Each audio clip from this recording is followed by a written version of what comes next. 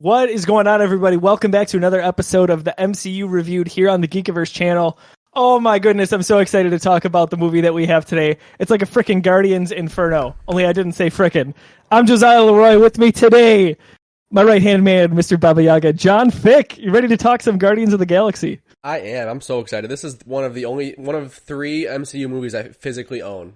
If that's going to tell you a little bit about how I feel about it. But I'm also very excited. There we go. Very excited to have Mr. Del Reed back on the show, man. This is what I've been excited for.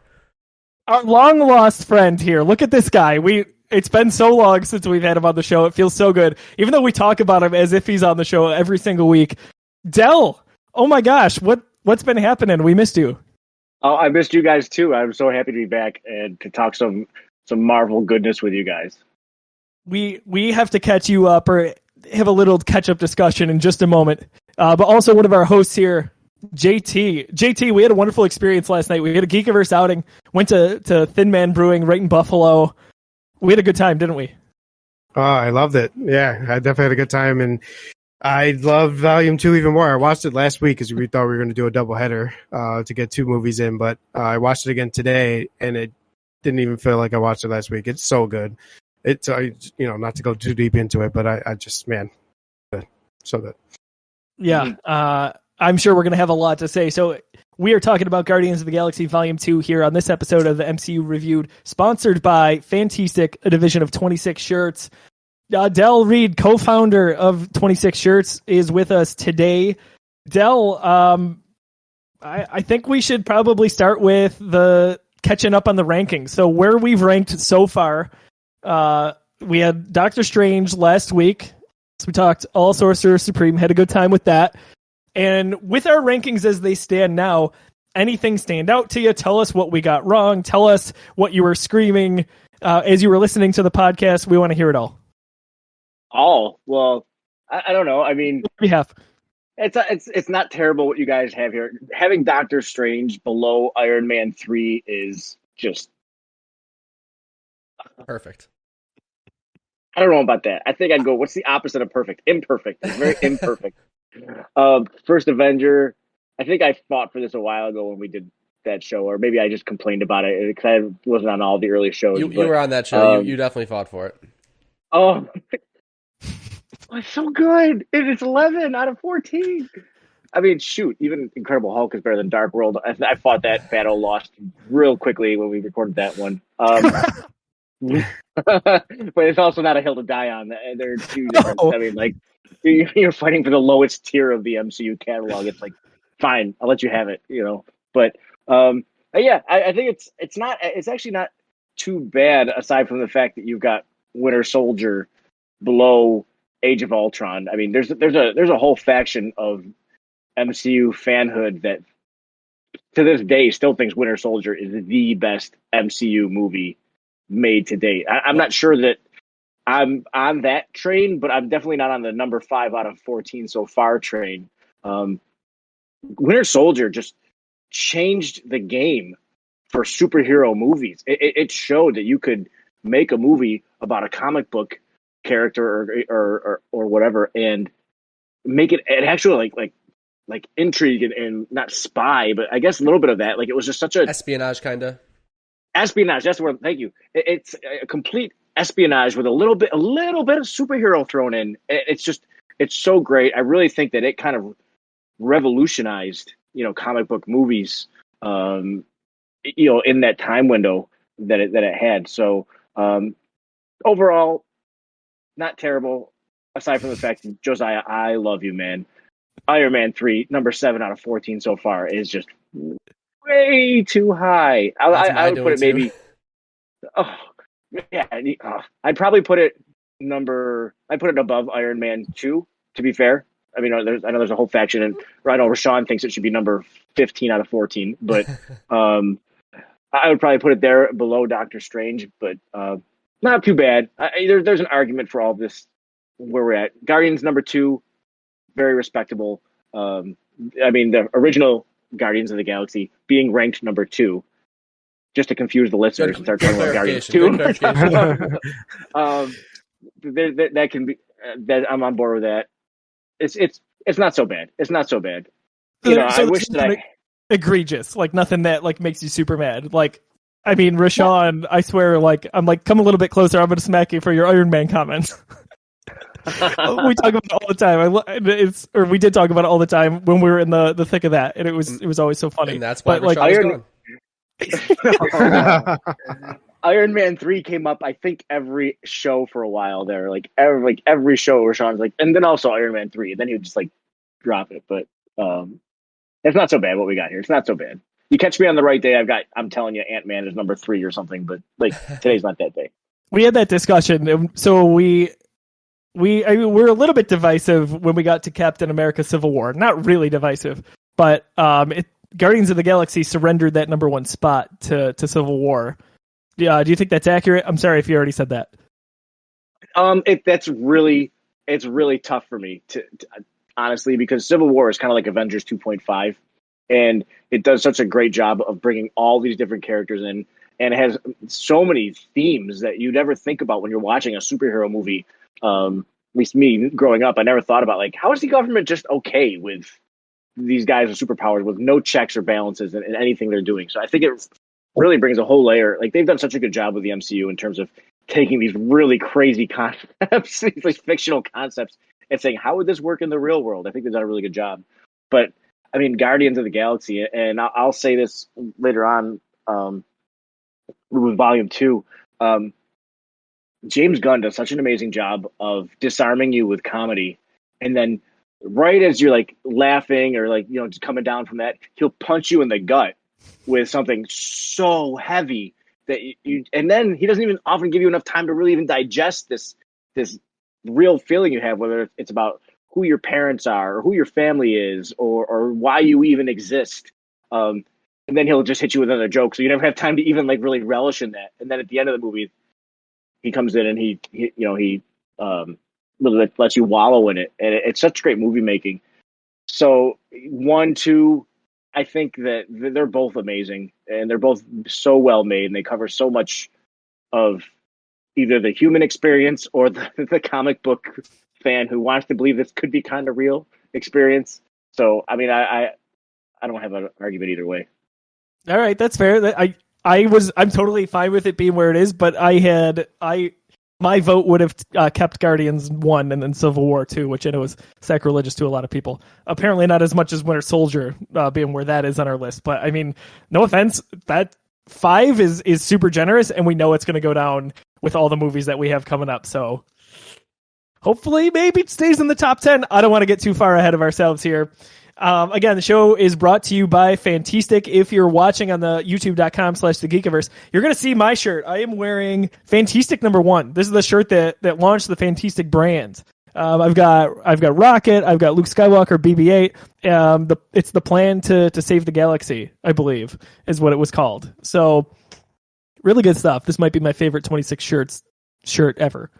And then shout out also, John and I have some spiffy beer glasses here. Glass to Mouth, right? Glass to Mouth, that's a company. So John's, if you can see, he's got the Iron Gauntlet there. This is my daily. Every episode I'm using this one, so people have probably seen this one before, but yours has a story behind it. I've got Baby Groot and Baby Yoda. Baby Yoda was all the rage, is all the rage. But when Mandalorian came out originally, I was getting into Glass to Mouth glasses, thanks to John. And I emailed them and said, if you guys ever do a Baby Groot and Baby Yoda glass, I promise you I will buy it immediately. And I was like, come on, it'd be a big seller. So a week later, they emailed back and said, that's probably a great idea. Stand by. And a month later, it was on and they sent me the link. And I bought it right away. So really, really excited that they took my advice there for what it's worth. I hope it sold well. Why don't we talk about first impressions of Guardians Volume 2? JT, why don't we lead off with you today? Just kind of your 101 on the movie. Initial thoughts, gotta easily throw it in my top 5. I know we do the ranking later, but and that's top 5 amongst all of them, not just what we've done so far. Comedic lines, Drax, Rocket, Groot, Baby Groot, but obviously, we got Quill. I mean, honestly, that's just where I'm at. easily top 5. It's rewatchable. It's something I could throw on every single day and watch it nonstop and still laugh and forget about half the things that happened. And there's some other things in there that were kind of tying into the future of the MCU too, which I like that. So yeah, that's where I'm at. I always looked at the Guardians movies as a bit of an advancement when it came to the MCU in terms of getting it closer to where we got in Infinity War and Endgame, even if people didn't realize it. But that's how I kind of always associated it. John, 101 thoughts on Guardians Volume 2. The Guardians universe is just where I want to be. I mean, it doesn't matter if it's a Guardians movie or if it's just those group of people in space in the Avengers movies.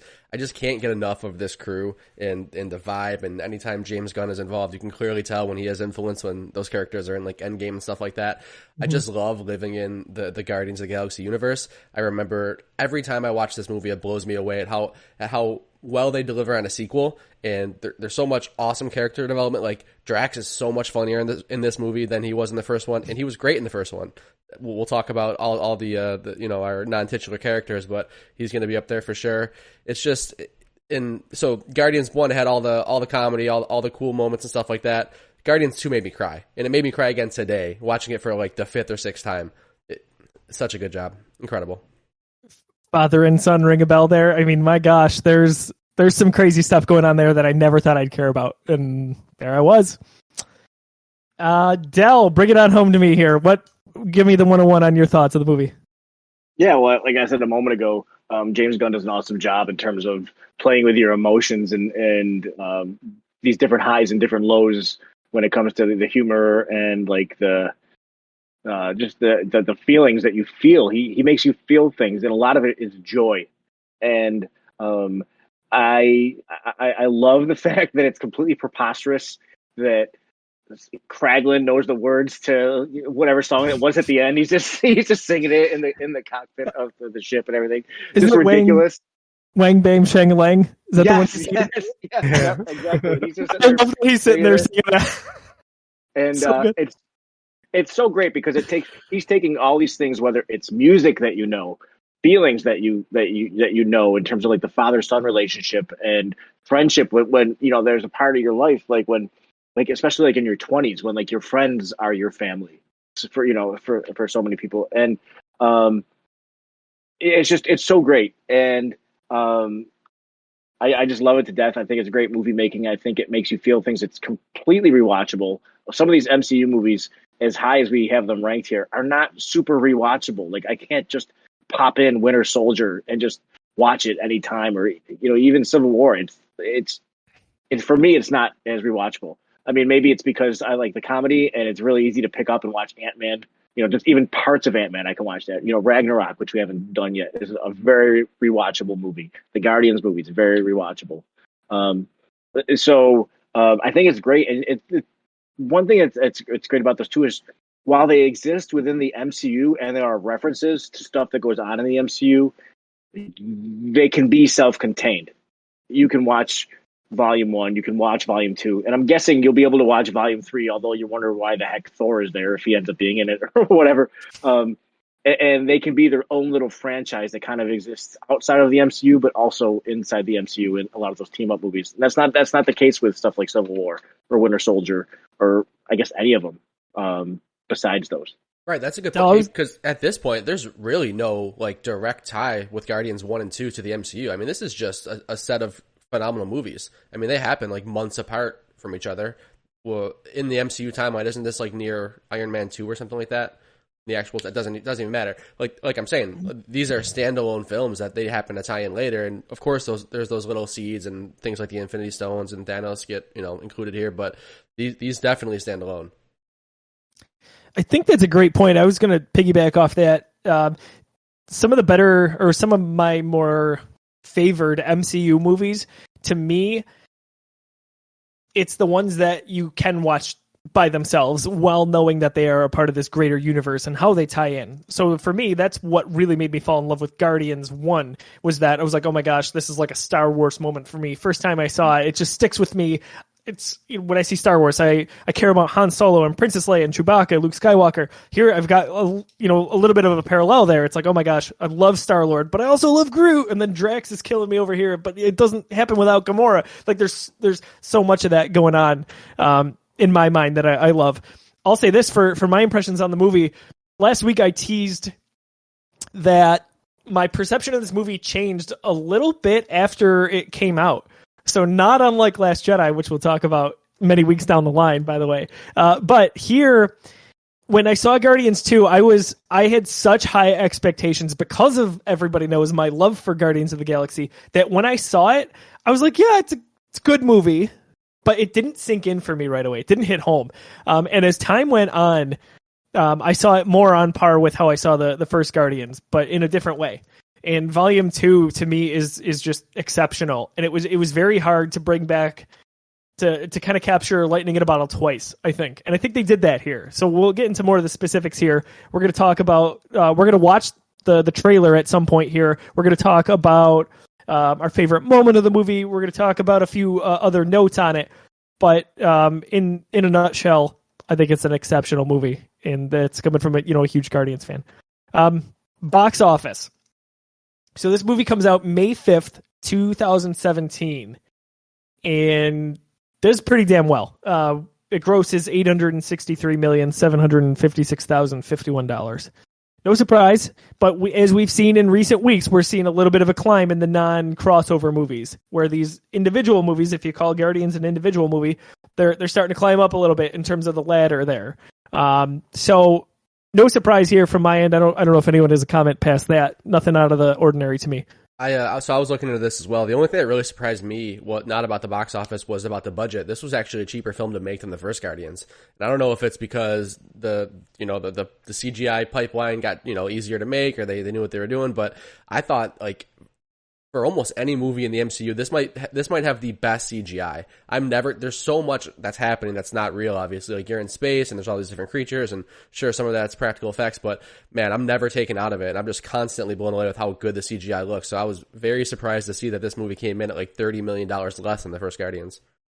That's kind of mind-blowing, because you almost think naturally it goes up with if nothing else, the salaries, right, that you're going to have to pay, because they've done that first movie. It's like Star Wars. Everyone gets in just here, and then you got to pay to play after that. Plus a lot of really big, I don't know if you want to say cameo, but smaller roles for some really, really big name actors and actresses that have popped up throughout both movies now. It's kind of amazing. I think a lot of actors just want to take that opportunity to be in a Marvel movie. You don't always get to be Michael Douglas and be, Hank Pym, but your agent, if they said, hey, you got a shot at being in a Marvel movie, it's a small part, Ving Rhames will have you in there for about 11 seconds at the end, but you want to be in the Marvel movie? Yes. Okay, yes. If this is the only chance I'm going to get, I don't want to be 10 years from now going, I could have been in the MCU. So I think that there, as time has gone on, there's a little bit of leverage for those cameos. It's not unlike, Brad Pitt in Deadpool 2. They said he just came out for one day and filmed one quick thing, and that was it. Just to be a part of it, Yeah, there's so much cred there, right? Like, you just got to check it off the list, even if you make that cameo, I think. I've always said I wanted to make either like a video or create an article for the Geekiverse on just all of these insane, huge names that have been across this, and just make it like a slideshow. And I think it would blow people's minds, even if you are an MCU fan. Yeah, we're talking about this film here where Kurt Russell is one of the biggest names in the film. Are you kidding me? Like, they got Kurt Russell to play Ego? What? Oh, and by the way, off to the side is Sylvester Stallone. Like, are you just hanging out on the side? Like, what? Pops in for 3.5 minutes of screen time. Just like, whatever, I'm here. What? Yeah. It plays a little nice, meaningful role there. And then even you go back to the first Guardians, Glenn Close. I'm like, what is going on here? Like, it's kind of amazing that those movies are the ones that started to attract some of those, really A-list people. I really hope John C. Reilly got off of Xandar, before Thanos had his way with it. I would love to have. I would love to have some more John C. Reilly. Oh man, in Guardians 3, I would love that, man. Yeah, he's a good fit for the franchise. Do you guys cool? Yeah. Do you remember your first viewing of going to the theater and seeing this? I I do pretty vividly. I want to get mine out of the way here. Somehow I was on vacation when this movie came out, and I knew it was coming out May 5th, and went on a cruise with my wife and kind of a group of family friends, and I was like, you gotta be kidding me, I'm going to be missing. Of course I could see it after, but as a Guardians fan, I have to be there opening night. Like, we talked about our opening nights for a lot of these other movies so far, and I'm really in opening night mode now. Like, I've got to be there for every MCU, every Star Wars, a lot of movies I normally wouldn't have cared about. It just became a thing. Ironically enough, I did not see this till, like a week and a half after it came out, and I stayed spoiler free. I kind of just stayed off the internet, but that was it. Lauren and I went to see it. We went to see it with someone else who's formerly of the Geekiverse. And, man, I was giddy like a little kid watching it, but it was worth the wait. Anyway, John, what did you talk about your first viewing with this? Yes, so this was one of the ones where I think I mentioned in Civil War, that was where I was working at Apple and had all my nerdy friends, and we kind of really established our like midnight crew to go see these movies. This was the next one we saw after Civil War, because I don't think we saw Doctor Strange together. I think we were all kind of just like, yeah, we'll see that when it comes out, and I saw it with my fiance in opening weekend, but it wasn't like this. This was one where we got the first showing available. We were all there. We had a row and a half sold out of all of us, so like the hype was real. Like, Force Awakens level hype, like, you know, talking about every day at work, like super excited to go see it. And I remember watching it in theaters and being blown away and thinking like, man, they did it. Like, my first reaction was, it's better than the first one. I think they did it.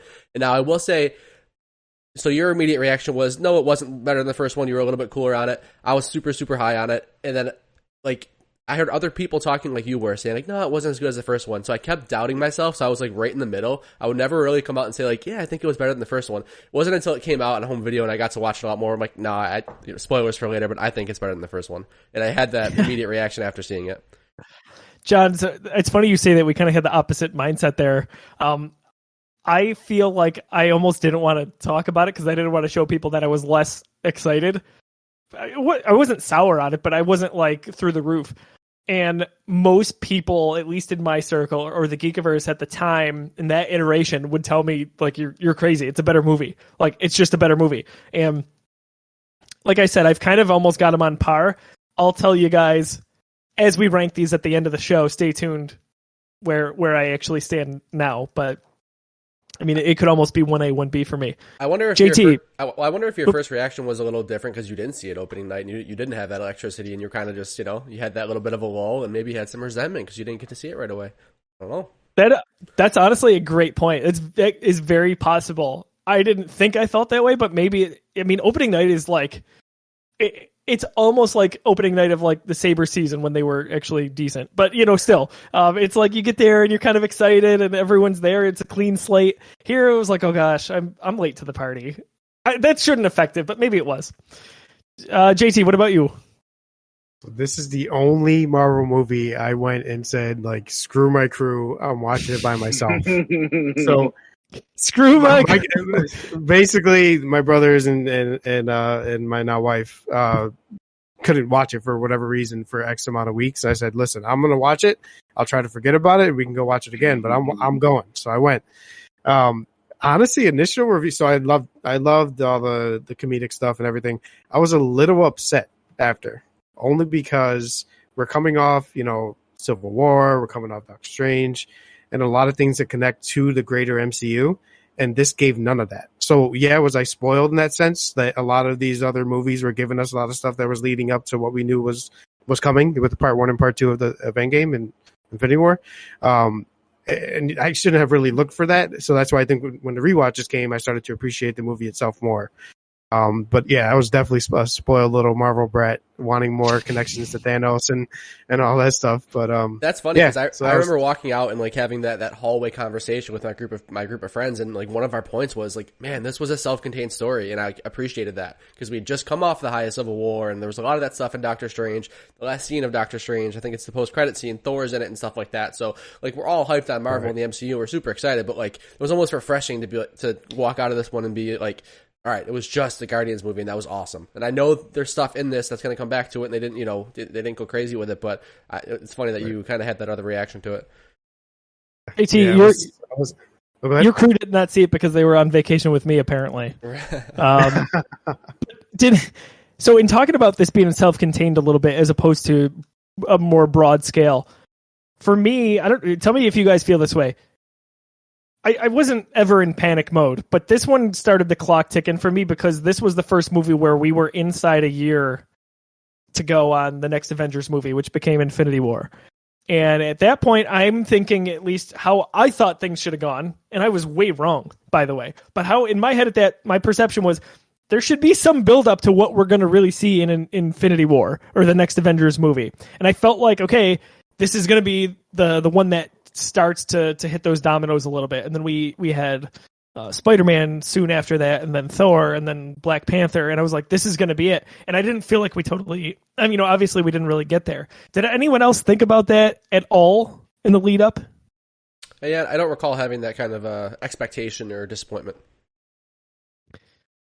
So I definitely expected it because that's why I was a little upset after, I think. But I wanted that, just knowing what we had, like I said, just come off of.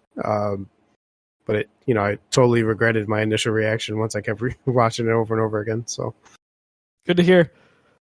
Del, first viewing for the movie. Do you recall it at all?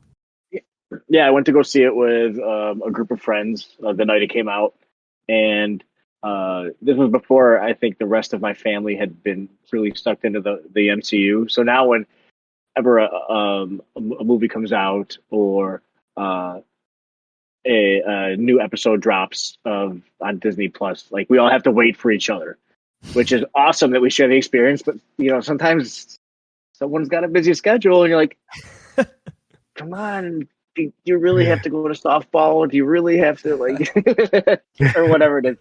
So, but this was one of the ones I think I saw with just friends and everything. But you talk about how you didn't like it at first, dude. Mr. Blue Sky opens up. I'm like, I like this movie better than the first one, and I love the first one. This is amazing. They've already made a masterpiece. That whole opening scene. I cannot wait until the third movie comes out, only because these previous two movies have the soundtrack kicks off with such a great, just a great scene and song. I just think I love it.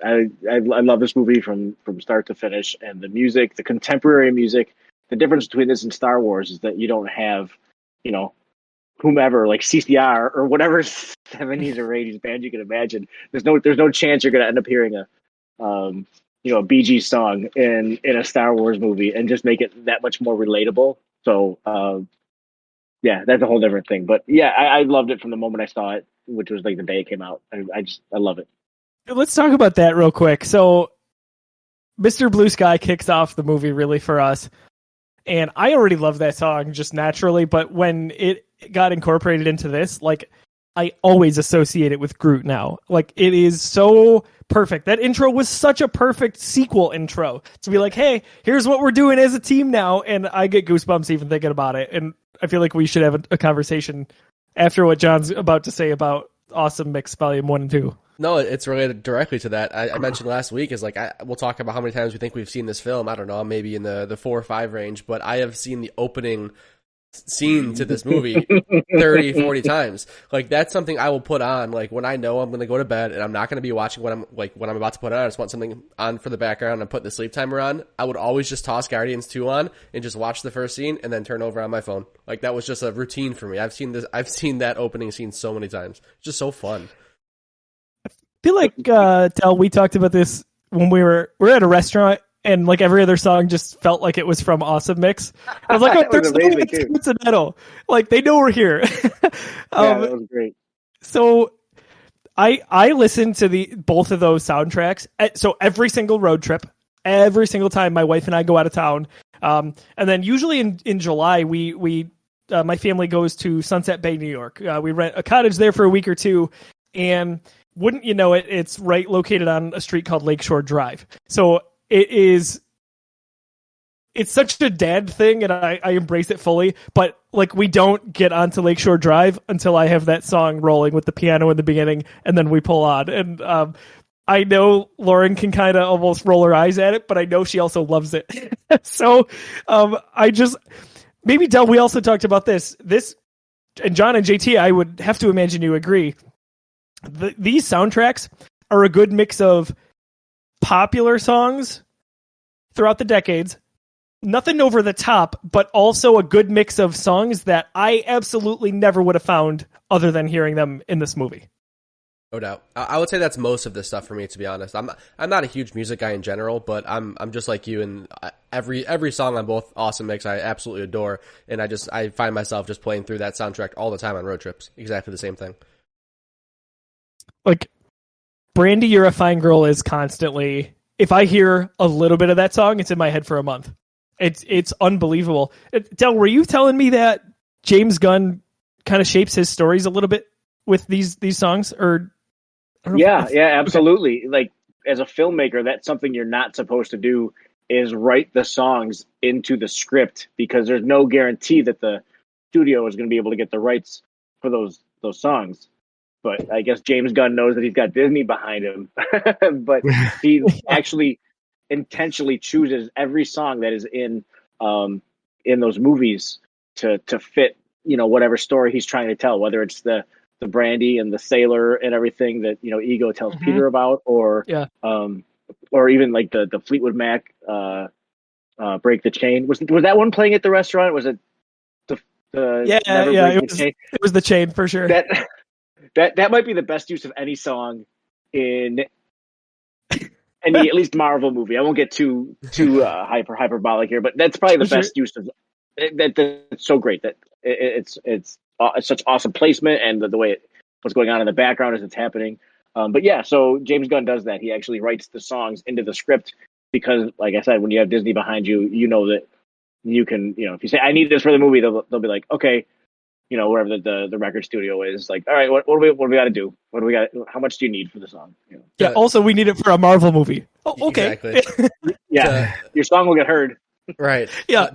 To speak to that a little bit, I don't know the full story, so if someone's interested in what I'm about to say, you can look it up. But one of the key moments in the first Guardians movie, it was originally supposed to be another song, and I think it might be the opening when he's walking through and like kicking the rat and like doing the microphone and stuff like that. It was originally it was written for another song, but they didn't secure the rights yet, so they made a backup plan basically, and James Gunn ended up liking that more, and I'm sure they probably could have gotten the rights. They didn't hear it back yet, but I always thought that was fascinating that, like, because of the how hard it is to get rights, another song made it into it. Yeah, I love that whoever owns that first song, lesson learned. Like, you're gonna have a whole generation of people that never even heard that song suddenly fall in love with it. Right. I mean, so that's a song by Leon Redbone. That song comes on, everyone's singing it. Like, if I would have never heard it otherwise. Because of Guardians, like, for sure, because of Guardians. Exactly. It's just such a pop culture phenomenon to me. I love it so much. I cannot wait for Guardians 3, if for nothing else, to get that soundtrack and get it played. And oh man, I could talk about it all day. John, do we want to cue up the trailer? Yeah, we can do that. Do you guys all have it up on your end? Get past those pesky YouTube ads. Cool. Yes. All right, good to go. Play it right now. The fate of the universe lies on your shoulders. Now, whatever you do, don't push this button, because that will set off the bomb immediately and we'll all be dead. Now repeat back what I just said. I am Groot. No! No, that's the button that will kill everyone. Try again. I am Groot. Mm-hmm. I am Groot. Uh-huh. I'm Groot. No!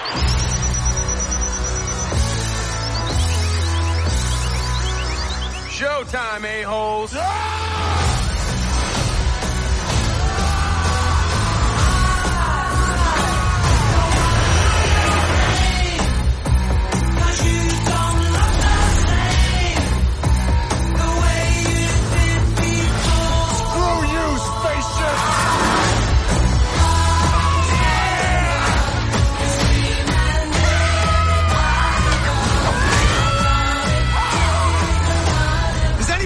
Tape out there. I want to put some tape over the death button. Nobody has any tape. Not a single person has tape. You have an atomic bomb in your bag. If anybody's going to have tape, it's you. I have to do everything. You are wasting a lot of time. That's a really bad sign.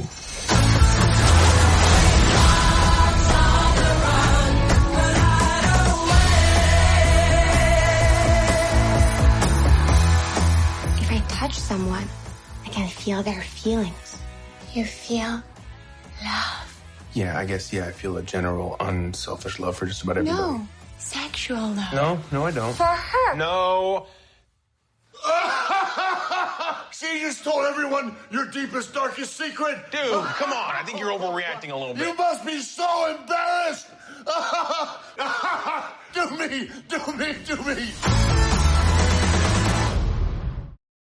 I will say, I cheated a little bit because I usually try to go for the very first teaser that comes out for the film. And there was a teaser that was before this one that they showed at some con or something like that.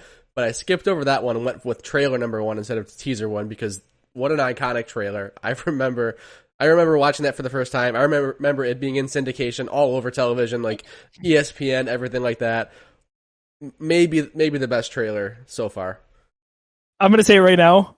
It is the best trailer in the entire MCU. I love it. I'm smiling the whole time. It captures the essence of the movie. It brought excitement to a new level. After everyone loved the first Guardians, it was like, these guys are back. Right. Man, it's so well done. It's so well done. And how, like, the pedigree that James Gunn has, that those are two of probably the biggest jokes in the movie. And he just gave them to us in the trailer. But the movie is still so funny. Like, in all the lead up to those bits and stuff like that, you don't even care that you got them spoiled in the trailer. Like, so good. Does anybody ever wonder why Rocket made a death button to begin with? I love that. I just love that. Yeah, exactly. The death button. It's not like he made it just in case. Like, he knew the exact scenario that it was going to be used in the next half hour. Right. Like, it's so great. It only serves the point of being able to make a joke, which is, I love it. I don't even care. It's great. Yep. Oh yeah. It's so good. I could watch it over and over again. Just Rocket going, no! Oh my gosh. Bradley Cooper, man. So, fun fact around that trailer, Fox on the Run is the song playing in the background. It's the only song from Awesome Mix Volume 2 not in the movie. What? I don't remember that song being in the movie. I was going to say, perfect. I buy that. Like, that makes a lot of sense because that trailer was so iconic and it was so, like, widely syndicated and it was all over the place. Like, it makes sense to me. You know why it's so good? It's because I don't even know your name. So they're kind of talking about the Guardians, right? Like, I don't even know who you are. And then you don't look the same as you looked before because they're a little bit different from what we saw them in the first movie. And then Fox on the Run is a little bit of like a joke to Rocket because no one can get what the name of him, either his name or that he's a raccoon, correct throughout the whole movie. So it's pretty damn awesome. Oh my gosh. Yeah. I was just gonna say that. Raboon. It's so good. Oh my gosh, I love it so much.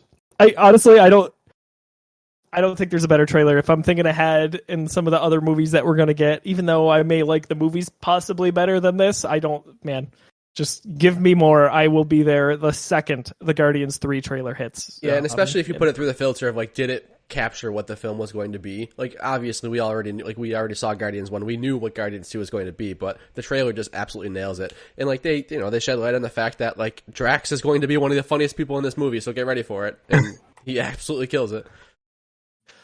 My sweet lord, is it beautiful. Did anyone think like Drax was over the top at first? Or like, I know he's over the top, but when you saw Guardians 2, did you think that like it was like, I don't know. So this is where, real quick, where when I saw the movie, I wasn't like over the top for it. It's because I felt like they knew they had captured something special in the first one, and they knew they had us. So like they almost were too over the top with stuff. They went all in. My opinion has changed on it since, but at first I was like, all right, like calm down a little bit, Drax. You're trying too hard. I don't feel that way now. But like, did anyone else feel that or no? Probably just me. Yeah, I see where you're coming from. I mean, I've been there before where it's like, all right, this worked, you knew it worked, and now you're hitting us over the head with it. But I was all, I guess for me, I didn't care enough about the way Drax was in Volume 1 to dislike this change or to be worried about them changing his character arc or the tone of his character. I was just all in on how funny he was. Yeah, I got you there. How many times have we seen this movie? Why don't we start with Dell? If you had a ballpark it with all the rewatches and in the theater and all that. Probably close to 10. Probably close to 10. I think, JT? yeah, double digits. Double digits for sure. Mm-hmm. What do you got, JT? Over. I mean, it's got to be. You ask me this every week, and I feel like I give the same answer. So, COVID was a rough time, but a great time. We were all stuck home, and I was able to rewatch everything, and this is so rewatchable. So anything that's in my top 10, as far as MCU movies, I feel like I've watched 12 to 15 times. I mean, and what's a watch, right? So like throwing it on the side when, you're playing games or whatever, right? But, yeah, upwards of definitely double digits, just like Dell, for sure. I've got to be in the same boat. I think 15's easy for me, which kind of sounds insane. Especially for one that only came out, this is 4 years ago now. It's a movie that if we're kind of continuing to count, you had it on when you're going to sleep, or you had it on in the background doing other things, or I sat down and watched it glued to the television for 2 hours, 20 minutes, all of it, I say you're easily at 15. But again, took me time to warm up to it a little bit. John, what do you think? Yeah, I say this every week, but I'm pretty deliberate with when I rewatch the MCU, just because it's so special to me that I don't want to dilute it at all. And obviously, there's exceptions to that, but yeah, I mean, Guardians 2 is one of those ones that I said it earlier in this episode, I've seen that opening sequence easily 30, 40 times. Like I can't even remember how many times I just tossed that on just because I'm like, all right, I want to see Groot dance. I love the song. Then I'm going to bed, and I just hop into Disney Plus or pop in one of the only discs I have in my house and let that ride. But yeah, I mean, to completion, probably 4 or 5 times. I mean, once in the theaters, could have been a second time. I don't know. I'd have to look back at my old ticket stubs, but yeah, I don't really rewatch movies unless I'm doing something like this, or I'm I guess COVID is the other factor in that. Before we get to favorite non-title character, so we want to go around and just give our favorite non-title character from Guardians Volume 2. We do want to remind everyone listening and watching that the show is presented by Fantastic, our friends over at 26 Shirts. What they do, 26 Shirts as a company, exists to help people. So especially in the Western New York community, which is, of course, near and dear to our hearts, they produce shirts. Sometimes they're sports themed, sometimes they're pop culture themed, like you can see here. John, by the way, this is 2 weeks in a row without wearing. What's going on here? I found this new love of $6 colorful Target shirts, and I don't want to talk about it. That's 6 shirts, not 26 shirts. So anyway, 26 Shirts exists to help, and I'm going to kind of speak for Del Reed here. They sell these shirts, and a good portion of every sale goes to a specific family or charity in need, or an individual in need. And they've raised over $1.1 million to date, including, if I'm not mistaken, close to $400,000 in the last year, which is kind of bonkers to think that you guys have given that much money directly to people that really need it. And it's such a beautiful, beautiful concept, and I can't imagine the amount of lives you've touched with it. But Del, since we have you on the show, and I always talk about it for you, anything we should know about 26 Shirts or Fantastic that we haven't been talking about, or anything that you want to tell the community that supports you guys? Man, you do a great job every week of covering all the bases. I mean, like we're a part of the Western New York community. We want to support the Western New York community. That's why we exist. We don't exist just to make really cool T-shirts. Hopefully people think that about them. We exist to help people. And when it comes to helping people, the only thing I know how to do well, and that's even arguable, I guess, is come up with corny T-shirt ideas, right? So that's it. That's all I got. So I want to help it. So that's how I do it. Or we do it, I should say, because it's a team effort at 26 Shirts. And, we get a lot of credit, but really it's every person that buys a shirt, that believes in what we're doing, that shares, a link to a shirt on social media. Everybody's a part of this, and we're just, honored to be able to play the role we do in all of it. But it's a fun way to spend your life helping people, whether it's through T-shirts or anything else. I recommend to anybody who's listening, like, find what you love and find a way to turn it into something that can help people. Maybe it'll end up being your vocation, maybe it won't, but you spend your time investing in other people, you always get something back. Speak for you, as I always tend to do on the show, but I think you were put on earth to do that. that very thing to help people, and you do it very well. Before I knew Del, and ironically we met because of our mutual love of Star Wars, but I followed Del on Twitter for a number of years and been a huge fan of whatever 26 Shirts did, and always looked to you guys as role models. And it's super awesome, not just to know you, but to have you as a friend and on this show. So we appreciate you a lot. I also got to visit the office, which is really cool to see the behind the scenes stuff for 26 Shirts. But you guys recently opened up a bit of a storefront as well. Yeah, now we get to, as a company that's primarily e-commerce, now we get to meet our customers face to face, the ones that want to, at least, locate us in the Tri-Main Center and visit us. It's a new dynamic for us, and it's more of like a nice little add-on. The business isn't really dependent upon that, but it's a nice thing to be able to do and, invite people, because people were finding us anyways. I'm sure. Through the return, the return address on the labels. People were like coming to the office, and that we used to have in the same building. But and they said, "I came to check you out." I'm like, "Sorry, it's kind of disappointing. It's like a really like cluttered office, and there's some shelves here, and it's kind of cool, I guess." But now we're in a new space that's a lot more deliberately set up in terms of the office space and the shipping, and now we have the little store area. So it's something that we're actually beginning to invite people to come hang out with us and check out what we got going on. Well, with most people I know, especially fans of 26 Shirts, including myself, it is always a discussion on how many shirts you have from you guys. And typically the bottom line of my closet is just all you guys. Last thing quick before we move on to favorite non-title character here on the MCU Reviewed for Guardians Volume 2. Del, you guys, you're partnering up with a former Geekiverse partner here to produce what sounds like a pretty awesome beverage, if you want to give a quick spiel for that as well. Yeah, no, we're super excited to work with Community Beer Works. They're launching a beer called Good Intentions that we kind of have, as much as you can as a t-shirt company, collaborate with a beer company.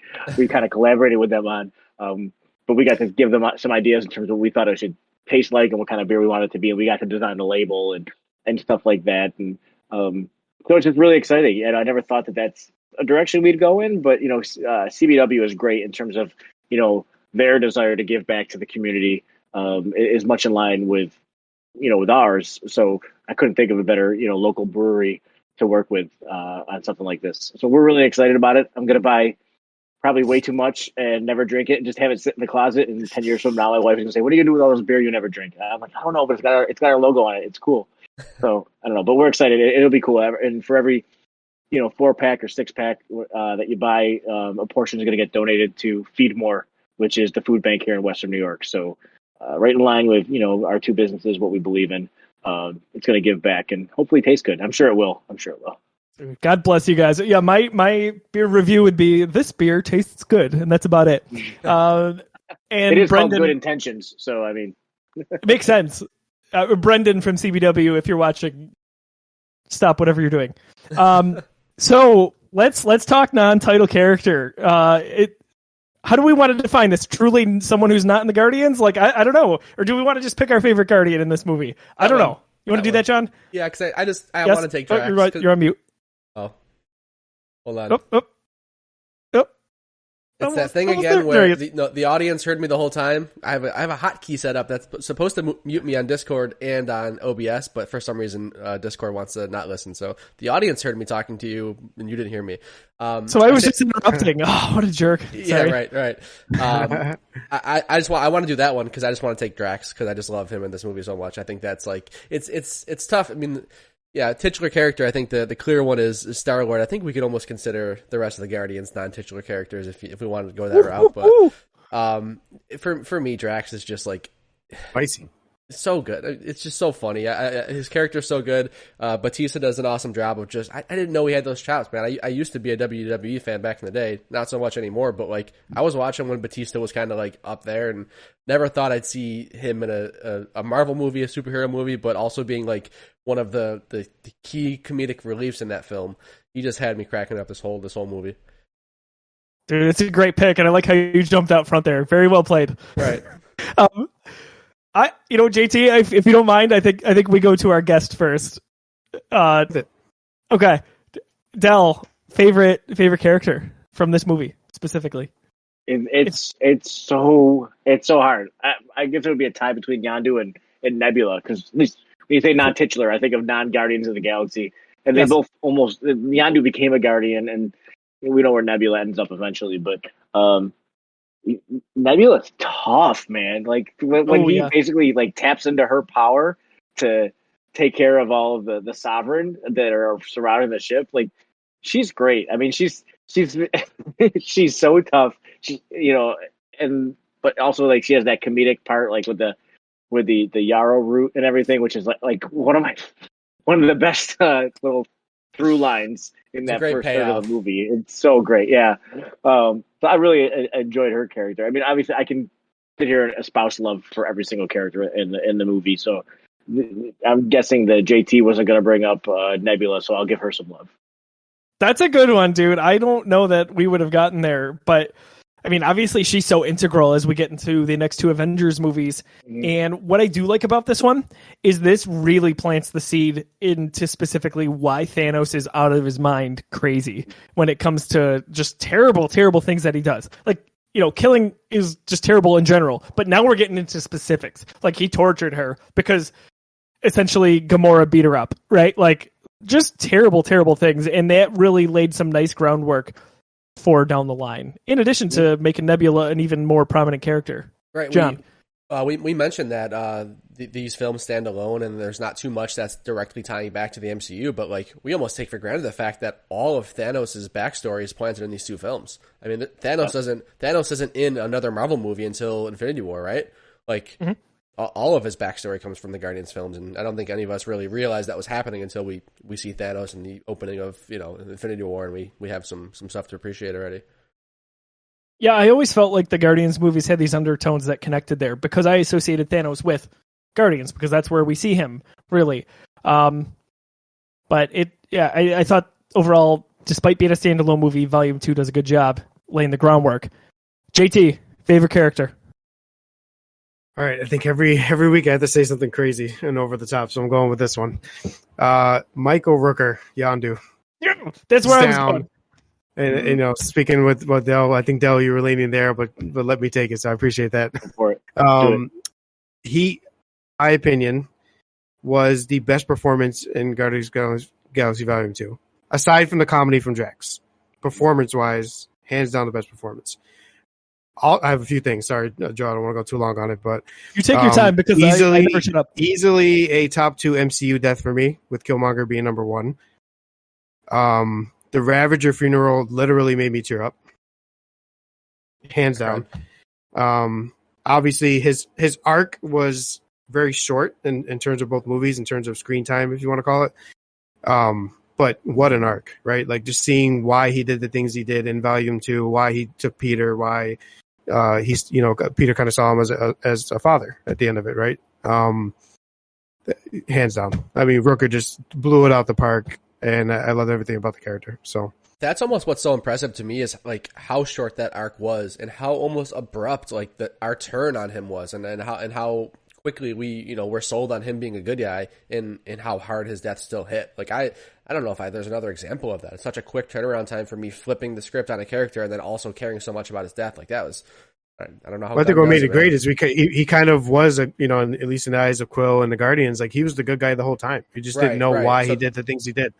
Yep. That all come together. It made it easier, I guess, for Gunn and the crew to make it happen. But it's just seeds that were planted, and great through lines that I didn't expect to care about. Right. How much better does it make his performance in Guardians 1 when you go back? Like, because you know a little bit of his mindset, and that he's really not a bad guy. He's a vigilante, right? He's riding the line. He does some bad things, but in his heart, he's a good guy, which is not always one and the same.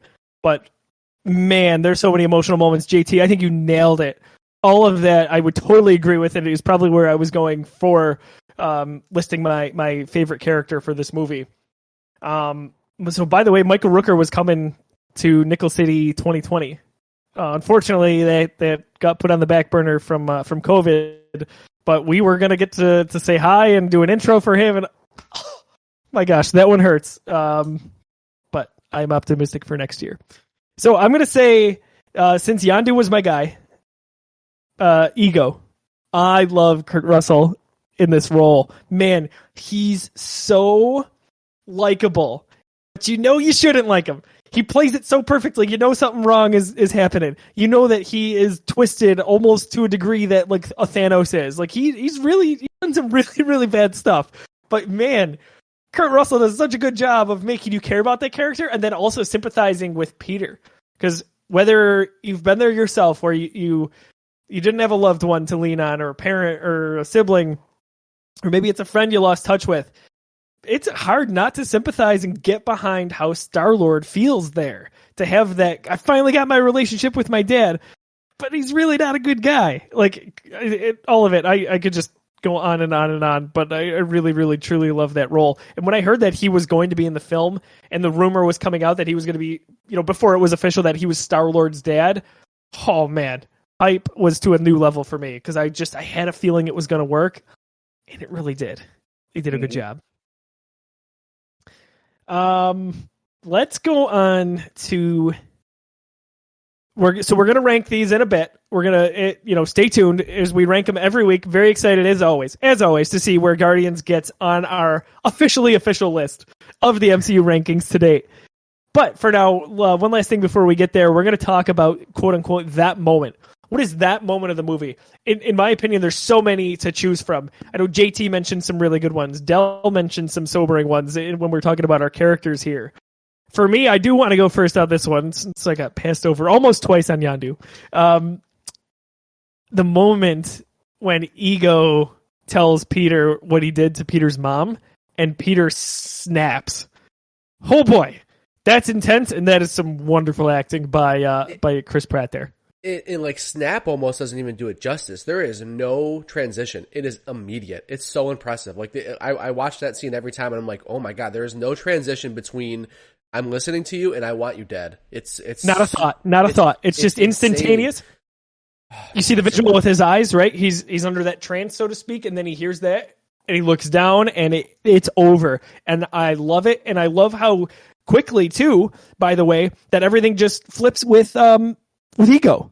Because now for the rest of the movie, it becomes a fight for their lives, let alone the galaxy, to get away and kind of take this guy out. It's quick. Like, the panic level is through the roof. What a transition, because that could have been really bad. Just like Yondu, like, that could have been a really misled thing. Like, why would we care about Yondu thinking that he's like Peter's dad figure?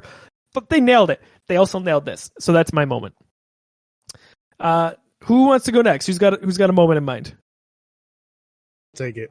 Okay. And I'm kind of upset about it because the trailer had it, but it was the tape scene, the bomb scene, whatever you want to call it. So I just I love the back and forth when they're trying to find tape, and then Drax asked, "Are you looking for scotch or something like that, like scotch tape?" And he's like, "Yeah," and he's like, "Why'd you ask me? Like, why'd you ask me about scotch?" Yeah, that would work. I love that. And then he goes to Rocket and he's like, Rocket's like, "Did you ask Nebula?" He goes, "Yeah."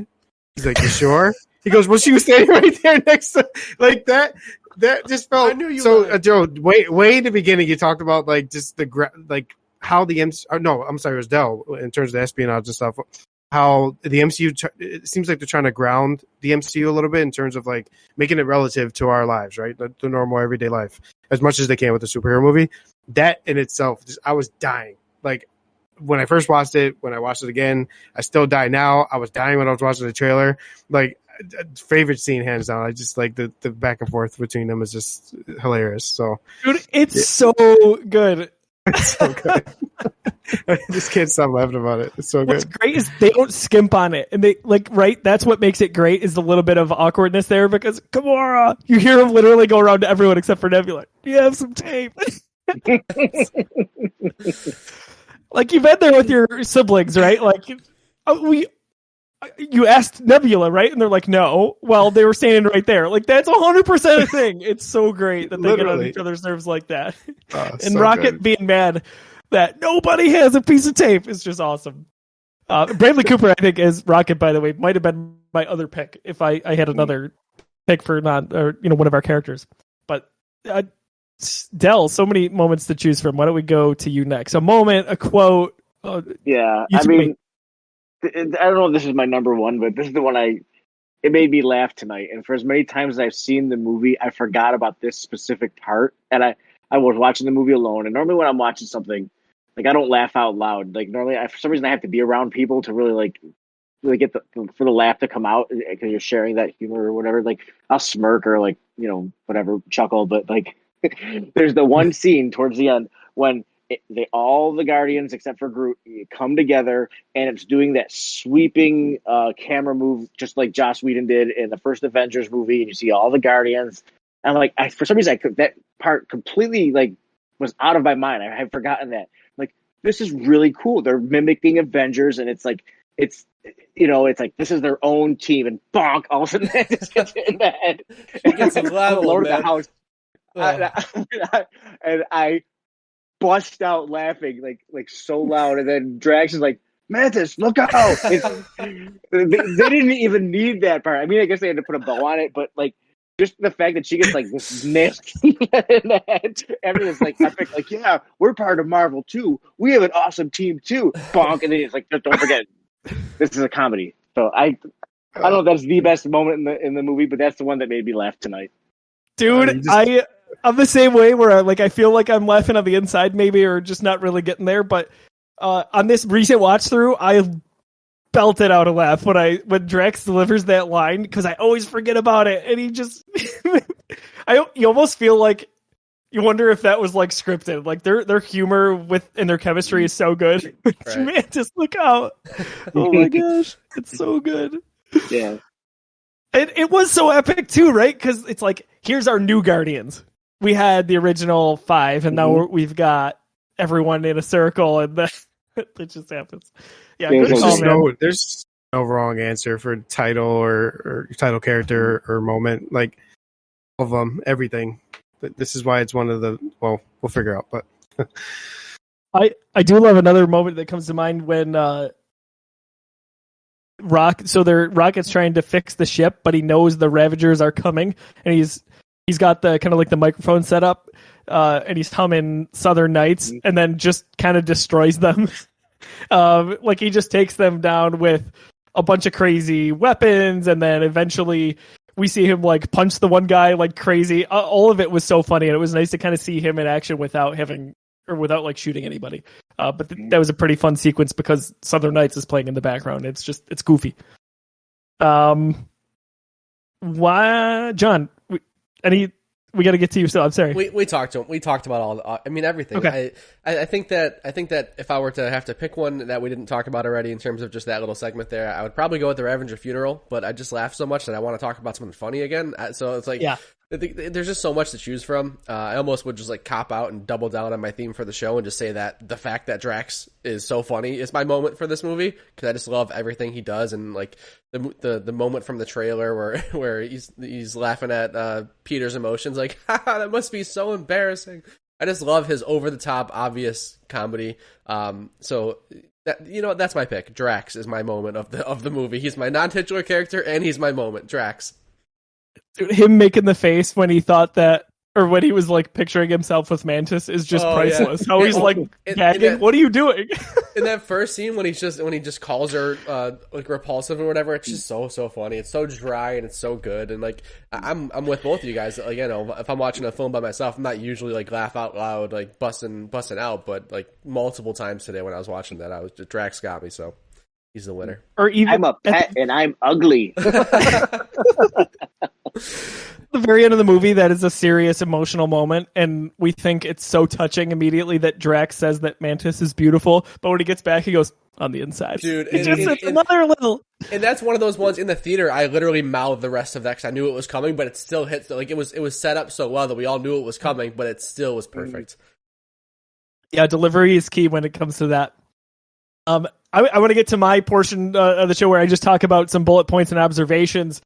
We talked about a lot of them, so I'm going to skip through them. But feel free to interrupt because I'm just like a train that goes when I get to these notes. If you've got Joe, before you get to that, I'm very disappointed you did not try to pepper in all the songs in this episode like you did with the first one. Very upset about that. Are you being sarcastic now? I'm being very serious because what are we at? What's the number at? I have hit 13 of the 14 songs. I've been watching you write the whole time. I'm like, I'm missing. It's obvious. I never have a pen and paper. Literally every time I'd say something, I'd be like, just wanted to take my moment to call it out. All right. I didn't know if you didn't pick up on it or if you were looking for it or not, but if you guys watched or listened to the first episode of us X amount of episodes back, I didn't tell anybody, and I didn't tell anyone this time, but I have, the list of Awesome Mix Volume 2 songs here, and I tried to work them in. Some were pretty obvious. These were harder than the last one, but I feel good. I thought I was going to have to save a lot of them for the end. Like if Guardians got to a certain number, I'd say, boom, we broke the chain, or we got to number 1 somehow. Wham, bam, shang-a-lag. I had some backups there. I was almost wondering if you were talking about the songs as referencing them, because I'm like, how is he going to work that in there? Yeah, I wrote them down in order, so we'll see if we want to do a little social media giveaway for anyone who's crazy enough to list them out. We'll see. I think Elida did it catch you time. say, come a little bit closer. I was like, I forgot that you were doing that before, trying to work those song names in. So. Yeah. You did hear it? You were saying it? Yeah, I heard you say it. Yes, when I said I wanted to smack Rashawn. Sorry, Rashawn, I love you. But that was my way in. Come a little closer, Rashawn. It's like, I'm such a loser. I was thinking about this today. I'm like, how am I going to start the show? It's a Guardians Inferno in here. All right. So, John, I'm happy that I did not disappoint you. Show notes. So, opening sequence. Crazy that we already talked about how much we love it. But I talked about last week, we got a little bit of that Doctor Strange color palette, which is basically like just a rainbow's worth of left to right spectrum. We got a lot of that right off the get-go, and that was like an underlying theme for me. Anything to speak to on the visuals when it comes to that?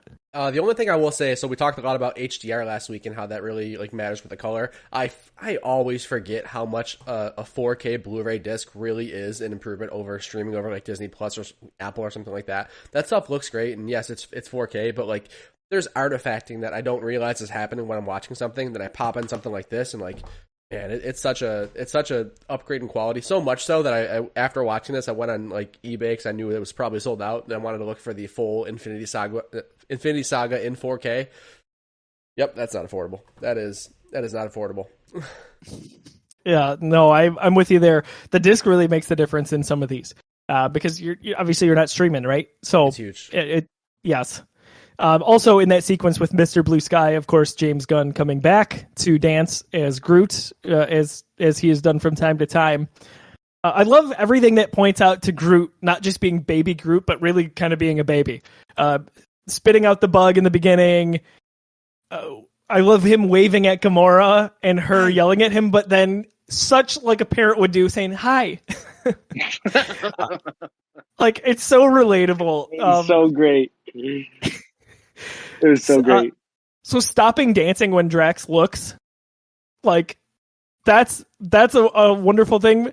I don't. Is this a thing? Like he does that because Drax hates dancing, right? Yes.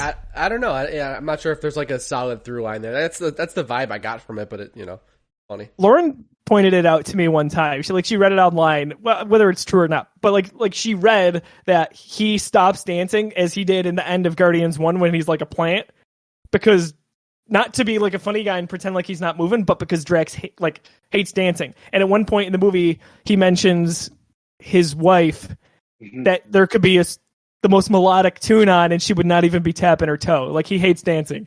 So kind of makes funny. Sense actually. It makes sense.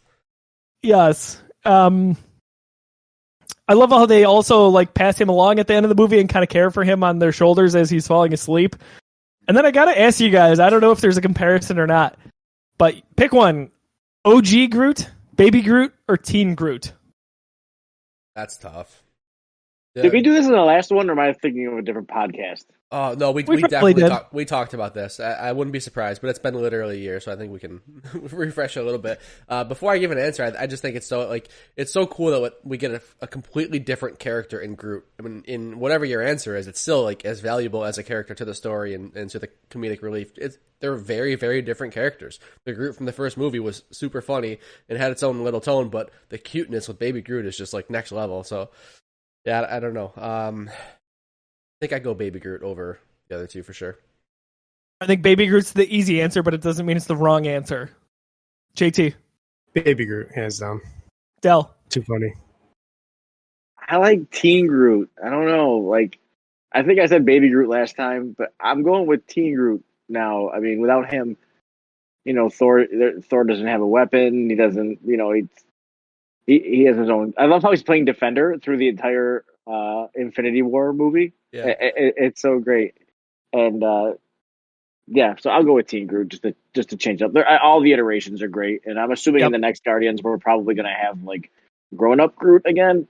But I don't know. We'll see. Yeah, it'll be interesting to see how different the grown up Groot, the new Groot, because James Gunn confirmed it's a different character. This is a different, you know, this isn't just Groot Respawn. This is another Groot. Yep. So it'll be interesting to see if they, you know, if this is another adult Groot and how different their personalities are.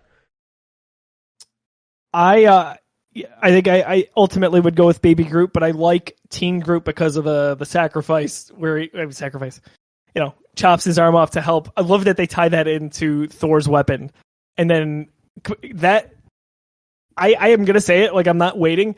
That is my moment in Infinity War when Thor arrives with Rocket and Groot. Like, easily.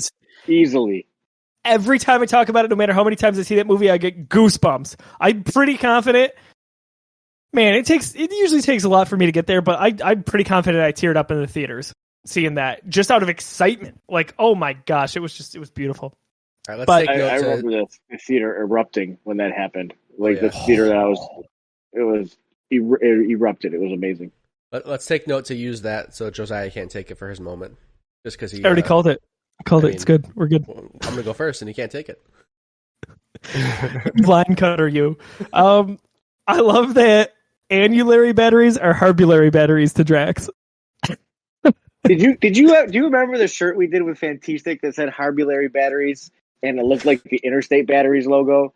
And no, I don't remember that. That's nothing like what I just said, or something like that. I missed it. I think we sold like 5. I'm like, was it T-shirt gold? How are you? Was it like green? It was green. Yeah. Oh. And I'm so sorry. I would have been 6 and probably 7. Yeah, I missed it. I suck. That's hysterical. I love that joke. I feel like there's so much time between like when it was first mentioned and the payoff that I just did not expect him to bring that joke back. Man, like it killed me. When Drax says even later on that he goes, that's what I said, or whatever he says, harbulary batteries, and Quill goes, no, it's not. It's so good. The banter between the characters in this movie is so real. Perfect. Like no, it's not. Or when Drax jumps into the beast's mouth and she's trying to explain to him what Drax was thinking. He's like, that doesn't make any sense. He interrupts her and she's like, I know. She's like, the skepticness is the same from the inside as it is the outside. It's so good. Like just to be dumb. The first time I saw that movie, I was like, oh, I guess that makes sense. And then 2 minutes later, I'm like, oh yeah, I'm dumb. So I was like, I love their panic when they see Drax doing that. Because they're like, he is done, and it just ends up working out. And I love that he's laughing at the end and thinks that he took the beast down. It's just so good. Groot throws a rock at him. It's so great. And that is the opening, like that's the tone setter. So good. Mm-hmm. We already talked about it, the yarrow fruit not being ripe. It is really great how that happens in such a short period. And like Nebula wants to eat it, but Drax kicks it away. Like it's a sin. It's not ripe. And then of course when she shows up later, takes the bite, spits it out, and says, you know, it's not ripe in that low voice. It's so good. We say this line. I tell you guys this from time to time. Like there's a line that we just repeat in my house between Lauren and I. And fairly constantly, I'll say the Rocket line, oh no, you're supposed to use a sarcastic voice. Now I look foolish. It's great that he has no idea what sarcasm is from that standpoint. Oh my gosh, we use it all the time. This is little. I never noticed this. So when Drax is about to like go out of the ship, as they're in that chase sequence going through like essentially the asteroid belt before they make the jumps, it says emergency spacesuits, and underneath they wrote, or for fun. Yeah, I saw that. Never picked up on that before. The names that Rocket is called throughout the movie, Puppy, Fox, Rat, Raboon, and of course, Trash Panda. Trash Panda. Which it's so much worse. That was my daughter's fantasy football team last year. Was the Trash Pandas? I was so proud of her. Awesome. Oh gosh. I'm gonna definitely take that. I think so. If I'm not mistaken, Del, that was the discount code for this shirt. It probably was. It probably was. Yes. It's such a great line. I'm sure that's what I did. I'm pretty confident it was. We already covered this, but I just wrote Sylvester Stallone. Are you kidding me? Like, that's craziness to me. Drax sitting around the fire, legitimately thinking that Yondu is Star-Lord's dad. Look exactly the and same. the cut to Rocket, when he says, like, out of nowhere, he's like, "One is blue," and the camera just stays on him, looking at him like with this like complete just confusion. He's like, "What is blue?" And the camera just stays there. It's so great. It's so great. Oh my god. That whole sequence, as many are throughout the movie, it's just spot on. Him telling obviously Mantis to pet Rocket.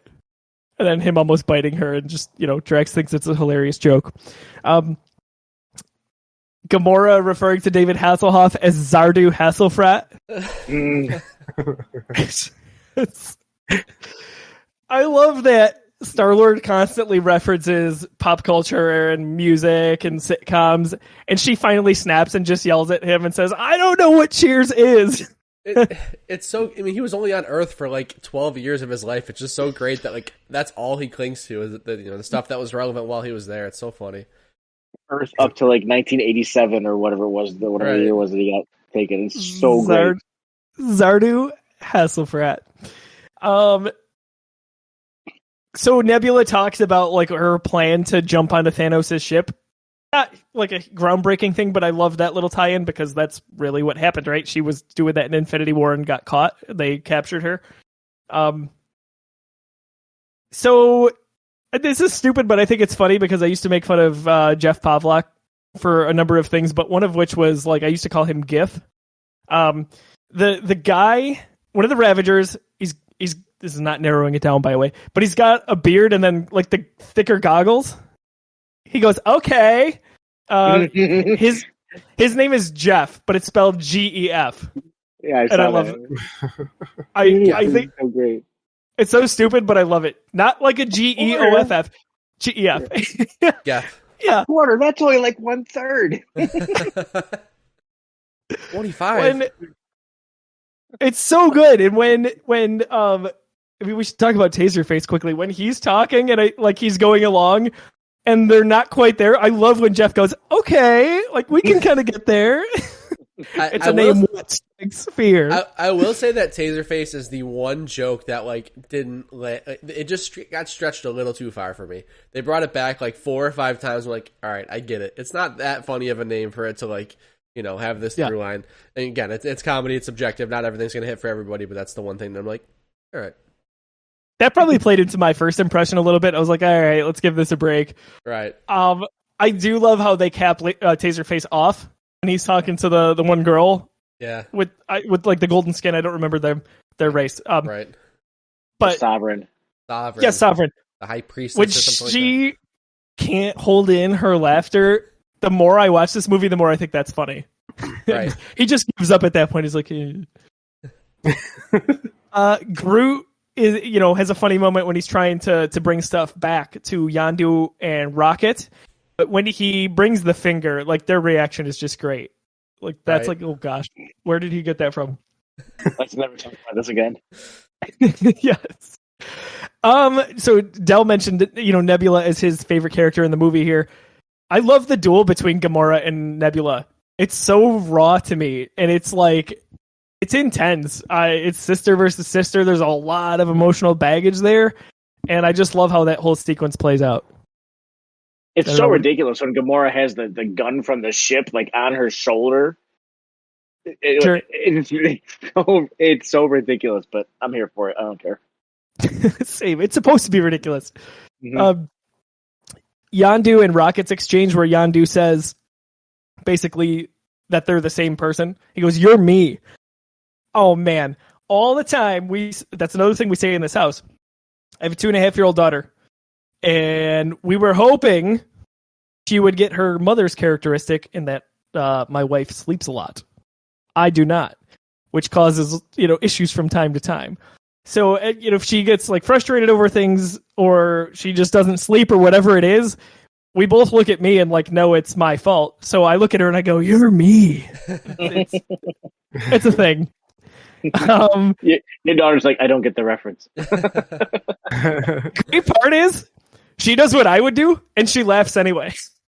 Like, I know you have no idea what this is, but you're laughing to make me feel good. Thank you very much. Smart kid, she'll go far. Yes.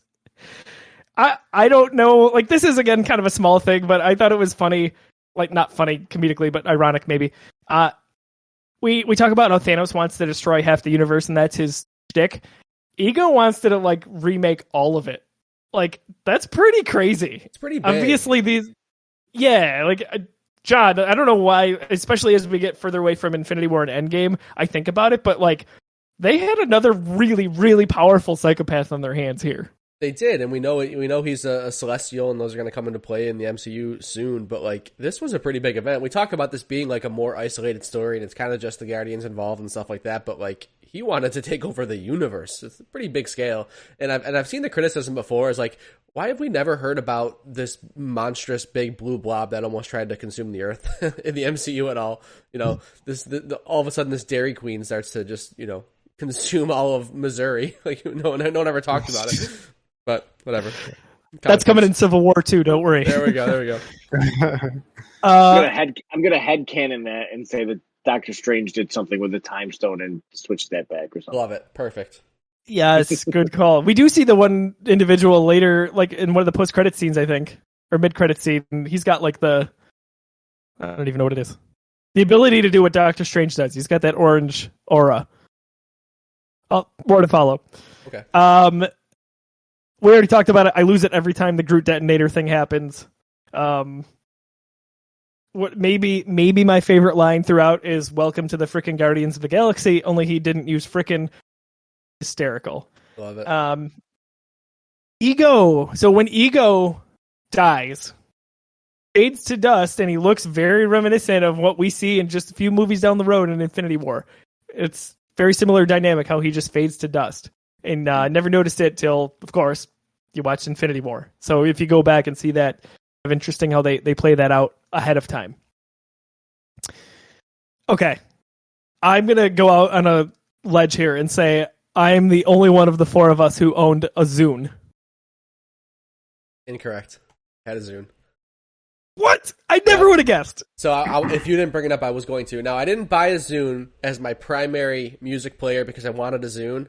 I just love technology, and I bought one years later just to have. I have it somewhere in this room, actually. I just have like tons of iPods, stuff like that. Did you buy it after the movie came out? No, way before. No, way before. Okay. Yeah. It doesn't count then. No. We've got probably almost a 10-year period between when the Zune died and when this movie came out. Yeah. So it was somewhere in there. I mean, the Zune died the day it came out, unfortunately. But I had Stop a Zune. It right now. I have a Zune. Very dead, but I have it. Dude, I loved my Zune, and I was like, I was not naive, but I was recently I got a Samsung phone, and last night at Thin Man, we're all like busting my chops over it. It's fun. I was thinking the same thing like back in the day on Zune. I just felt like I was trolling people, but I legitimately enjoyed my Zune. And not a huge deal, but I like how it integrated into Xbox. So we're talking probably Xbox 360 when that was a thing, short-lived as it was. But I was in a band, pop-punk band in Buffalo called Letter Set, and our guitarist was adamant that Zune was just the end-all be-all, and that's kind of why I picked one up. I have full faith that John is going to find this soon right now.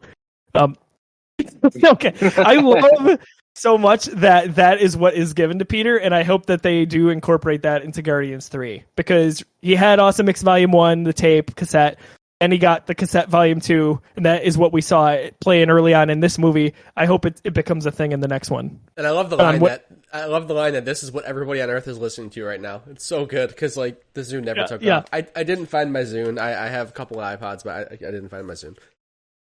It's okay. Isn't it interesting though how the Guardians are so advanced in terms technology, but he's using a cassette tape still in his Zune. Right. I just love it. It makes it so much better. I love it.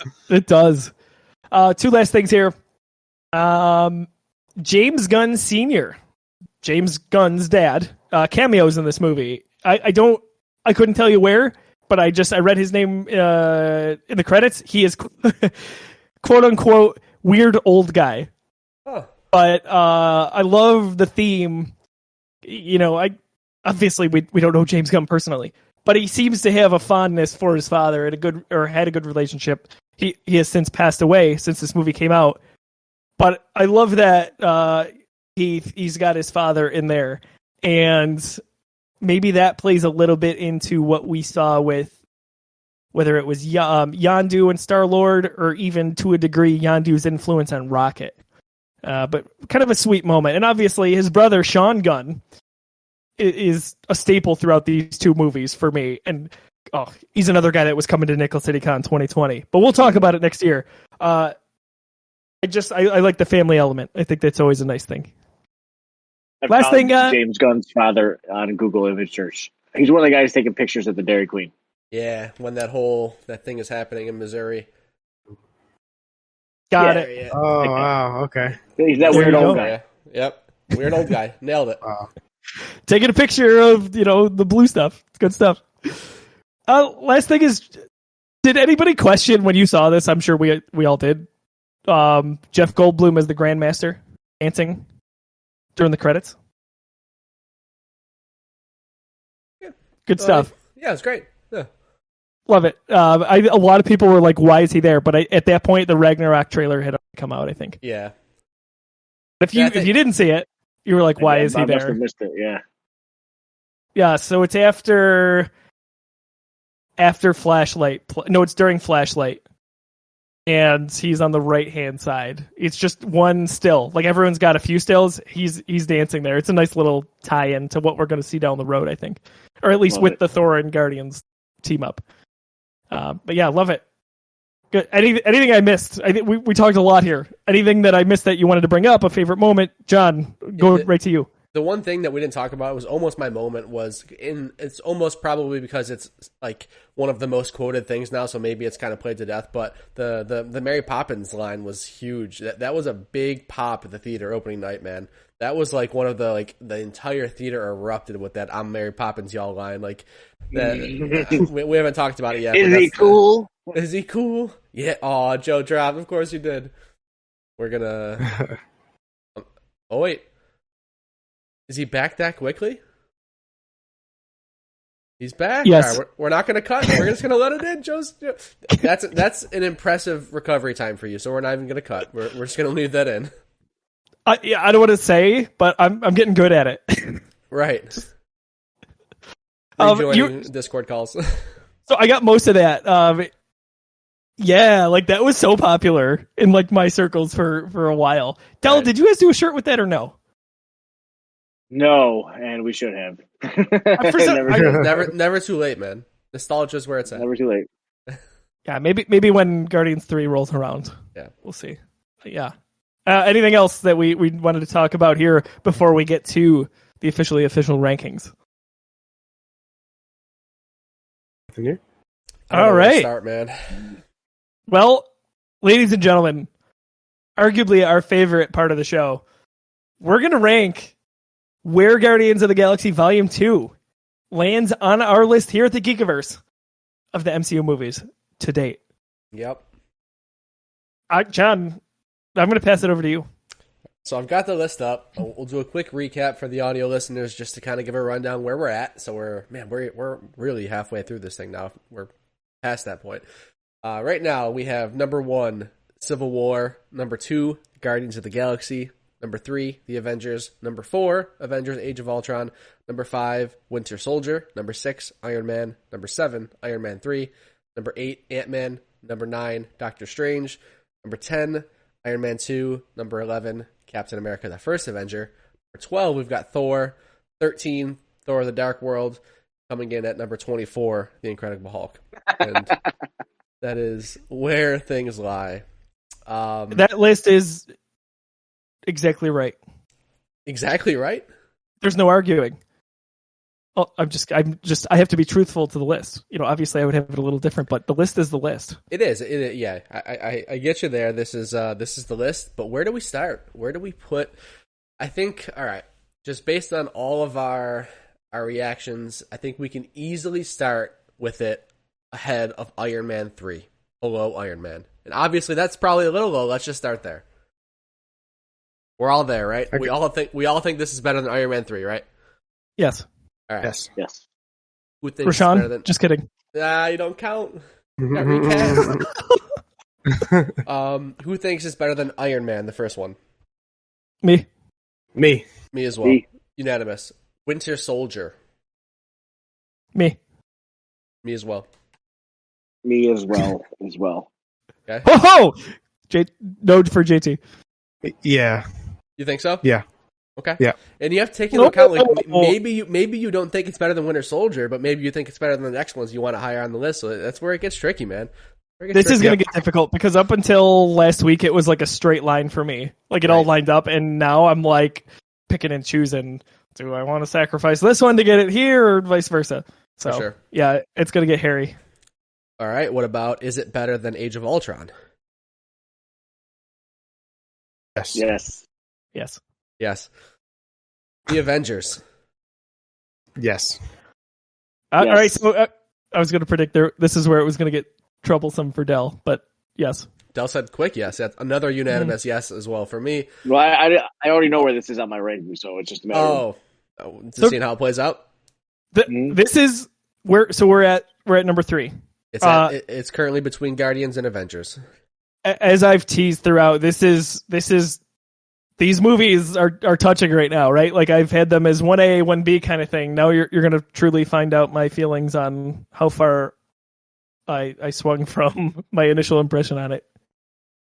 So John, who thinks it's better than Guardians, the original, yes. Volume 1? John says yes. Del, what do you think? Absolutely. Del says yes. Yeah. Yes. Me too. Unanimous as well. Look at that. Oh my! All the suspense for nothing. Yeah, it took me a few months to get it there, which is not a lot in the scheme of things, I know. Sure. But eventually, my eyes were open to a lot of these moments we've talked about tonight and how I appreciate them and view them. And I've talked about throughout the MCU how I really enjoy specific humor from the actors and actresses that. It's really them, whether it was written or not. It's all them. There's so much of that in this movie. Right. It's better than Guardians 1, and it's saying a lot for me.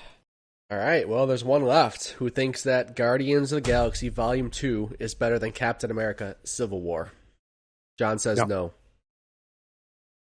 John says no. I say yes. Del says yes. Del says yes. Joe? The rewatchability, the independence that it can have from so much of the MCU, the balance of humor and family and love and more humor is just great. Del, you are a good man.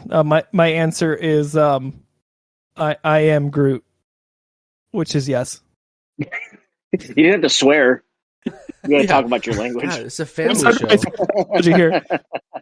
Yes, it is number 1 for me. So I don't know how this works because I would say no. I'm gonna say that I keep Civil War at 1, but we're split. So what do we do? Do we throw it to a vote? With all due respect, because even when Del was on the last shows, we would only have the 3 votes count when Rashawn was there. Not that I want to say it's any less important, but just if we want to stick consistently, that's what we did. And of course, I want Del's vote to count because I need the help. But just my 2 cents. I'm good with whatever we do. That makes sense. You're right. I forgot we didn't. Yeah, I forgot we talked with Del and we asked him what he thought, but I think we did keep the original 3 Del's cast like members. a consultant. I'm here for decoration. I serve merely ornamental purposes. Del is the pretty face of the podcast. See, it was so funny when we're setting up tonight. I'm telling Lauren, listen, I gotta sell this thing. I gotta get these guys there. So I didn't do a great job, but Del did a good job of getting, at least we're on the same level. But I can't be sad that that's second. Like, still love Civil War, right? But I would have both Guardians movies above Civil War. I know you. Let's do this then. Let's do this. Sell me, even though my vote is, like I said, purely exhibitional. Sell me on why Civil War is better than Guardians 2. To me, or the audience. Explain to the audience why you're doing this. Right, yeah. So head over to youtube.com/thegeekiverse and watch the last episode. right. Find out. Go ahead, John. To me, Civil War was it was the perfect tie-in of everything I loved about the MCU. And while Guardians is incredible and is very special, it's its own thing, which is fine. It is the MCU, but Guardians is what it is. When I think about the MCU, Civil War is always one of those experiences where it's like, man, you took all of the characters, you divided them, you told me very compelling stories, just a tease of what we're going to get with Endgame and Infinity War and how you're able to split these characters up, have so much involved, but still be able to make me care about all of them. I mean, yeah, I think about the MCU, I think about Iron Man, I think about Cap, and I think about those top tier characters, and I just put Guardians 2 above a bunch of those characters, right? But to have them all together, to have the introduction of Spider-Man, again, John mentioned it in joking, but go listen to our episode about Civil War because we're gushing about it.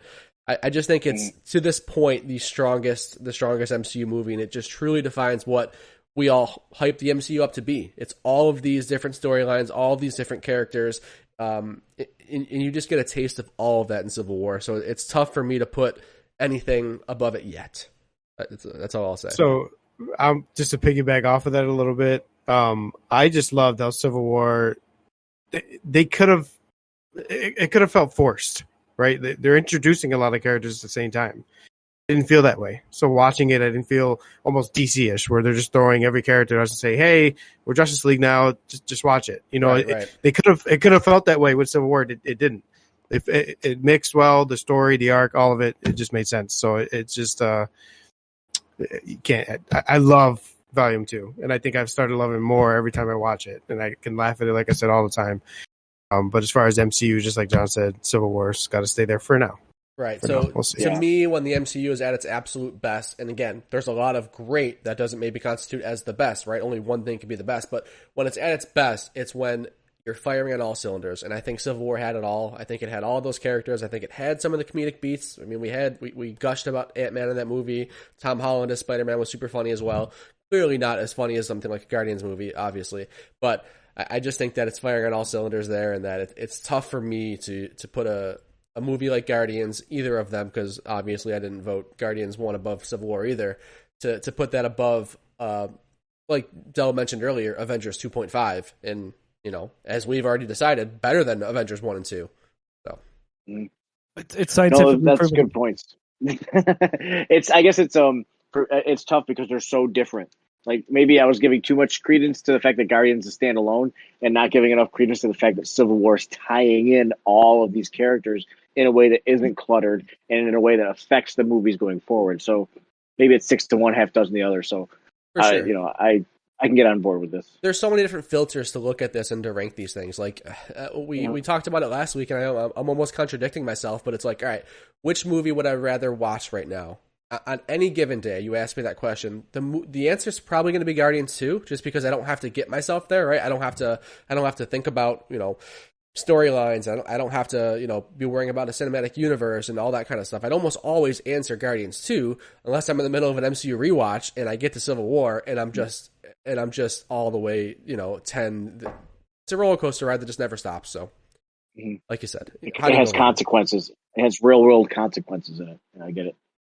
I can get behind all of that. That's why, I'm fine. I'm fine with it. The only difference I would have is I would have Guardians 2, Guardians 1, and Civil War. Like, I can't get mad about any of that. And I don't want... Man, do I want to? Oh, man. I was just going to say it's not worth using a snap over because we're all kind of in the same spot, but is that where you're going with this? So what do we got left? We have both Avengers movies. We got Black Panther. We've got Captain Marvel. We've got both 2 Spider-Man movies. And Ragnarok.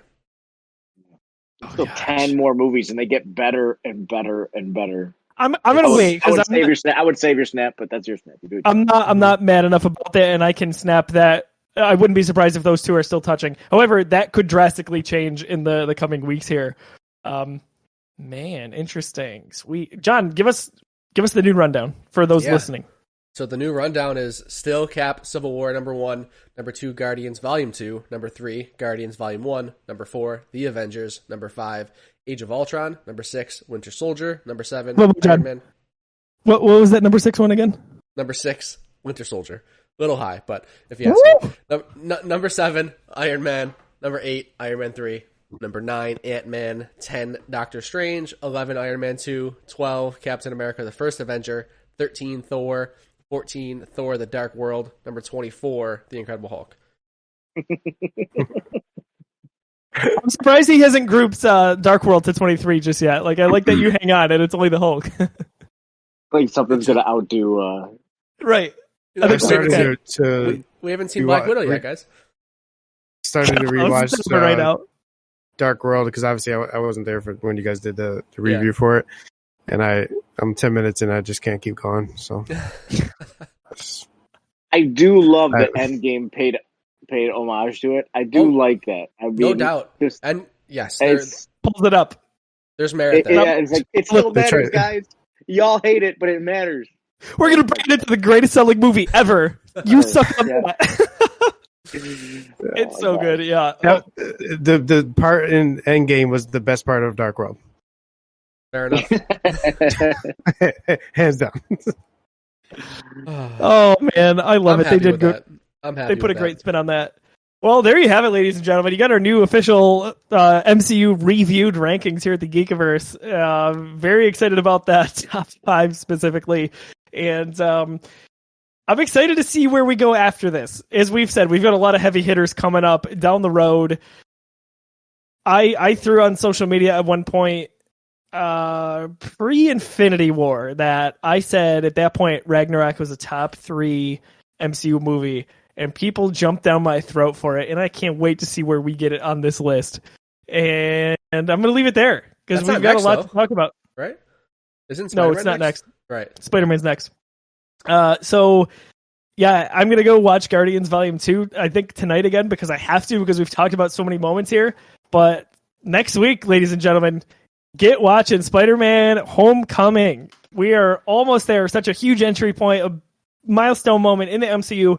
We finally get a feature-length Spider-Man solo film, kind of solo. We get a little bit of Iron Man in there. Can't wait to revisit that one. That's always such a fun movie. It's a laid-back movie, but Tom Holland crushes it. So watch that if you want to stay on par with us as we're going through the Geekiverse's the MCU reviewed as presented by Fantastic.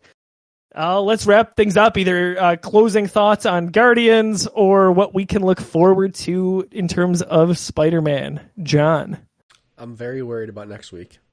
Just based on things that people have said, I'm just very worried about next week. All I'm going to say. Right? What is that? Stay tuned. Just stay tuned. I'm just worried about next week. I'm genuinely curious. Can I piggyback off that? You should be. Because I know what you're thinking, and it's what I'm thinking, and just be nervous. Because you're not going to get it where you want to get it. Hopefully. I couldn't care less if this sits at 24 or 5. Like, to me, that's fine. Couldn't care less. Next week. Good. Maybe I should be saying this. You should be. JT, anything to wrap up or transition to next week? Minus the worry that we're creating here. Definitely excited to continue to review, but hey, we get Loki tomorrow, guys. Yes! I forgot about that. So, beautiful. I'm making, this is my last thing, promise. I'm making a pact. And Del, I was DMing you about theories for all of WandaVision. I'm done with theories. I'm glad the director came out and said there's no Mephisto, and there's no this, and there's no that. I am going in and just enjoying it and not being upset about the end of it. That's it. No more theories. Probably talk about them every now and then, but it's besides that, it's tough with the Disney Plus shows because you have a week to speculate. Like we don't, right? These MCU. They kind of love that. They love that people do that. I mean, 100%. It's great. It's awesome. But like that is that's tough when you start to hop on the forums and the Facebook pages and there's seeds that are planted and maybe they're going to pay off in future films. But like we're hoping they pay off next week, stuff like that. So. Yeah, I level those expectations, and you can really enjoy what they're doing out there. Yeah, I know the director did say that there is going to be a lot of MCU, or I guess future MCU impact in Loki. I don't know what that's going to be, obviously, but maybe some what if kind of correlation. So we'll see. That. So we've got we believe either a full length film or a series coming every month for the rest of the year. Good stuff. We have, just kidding. Del, we'll give final thoughts today, thinking about Spider-Man, and then if you wouldn't mind, one last plug for the wonderful folks, including yourself at 26 Shirts and Fantastic. Yeah. James Gunn, if you're listening, thank you for making such awesome films. Disney, if you're listening, thank you for bringing James Gunn back for Guardians 3. I can't imagine it without his filmmaking prowess. And then in terms of, the next week, unfortunately, I won't be able to join. Maybe that's good. I think I talk too much sometimes on these things. I get so excited. But I'm really looking forward to getting angry at what you guys do next week. So that'll be fun. And I cannot wait for Loki to drop tomorrow. I feel like if I ever had a band, I would want my first album to be burdened with glorious purpose. Oh, so, I love that quote so much. So I love that that's the Loki we're getting in this series, because it was great to see that arc, him saying Odin's son in Endgame. That was great. And really acknowledging that, he's part of this family. But now we get to forego all of that character arc and go back to him being a jerk.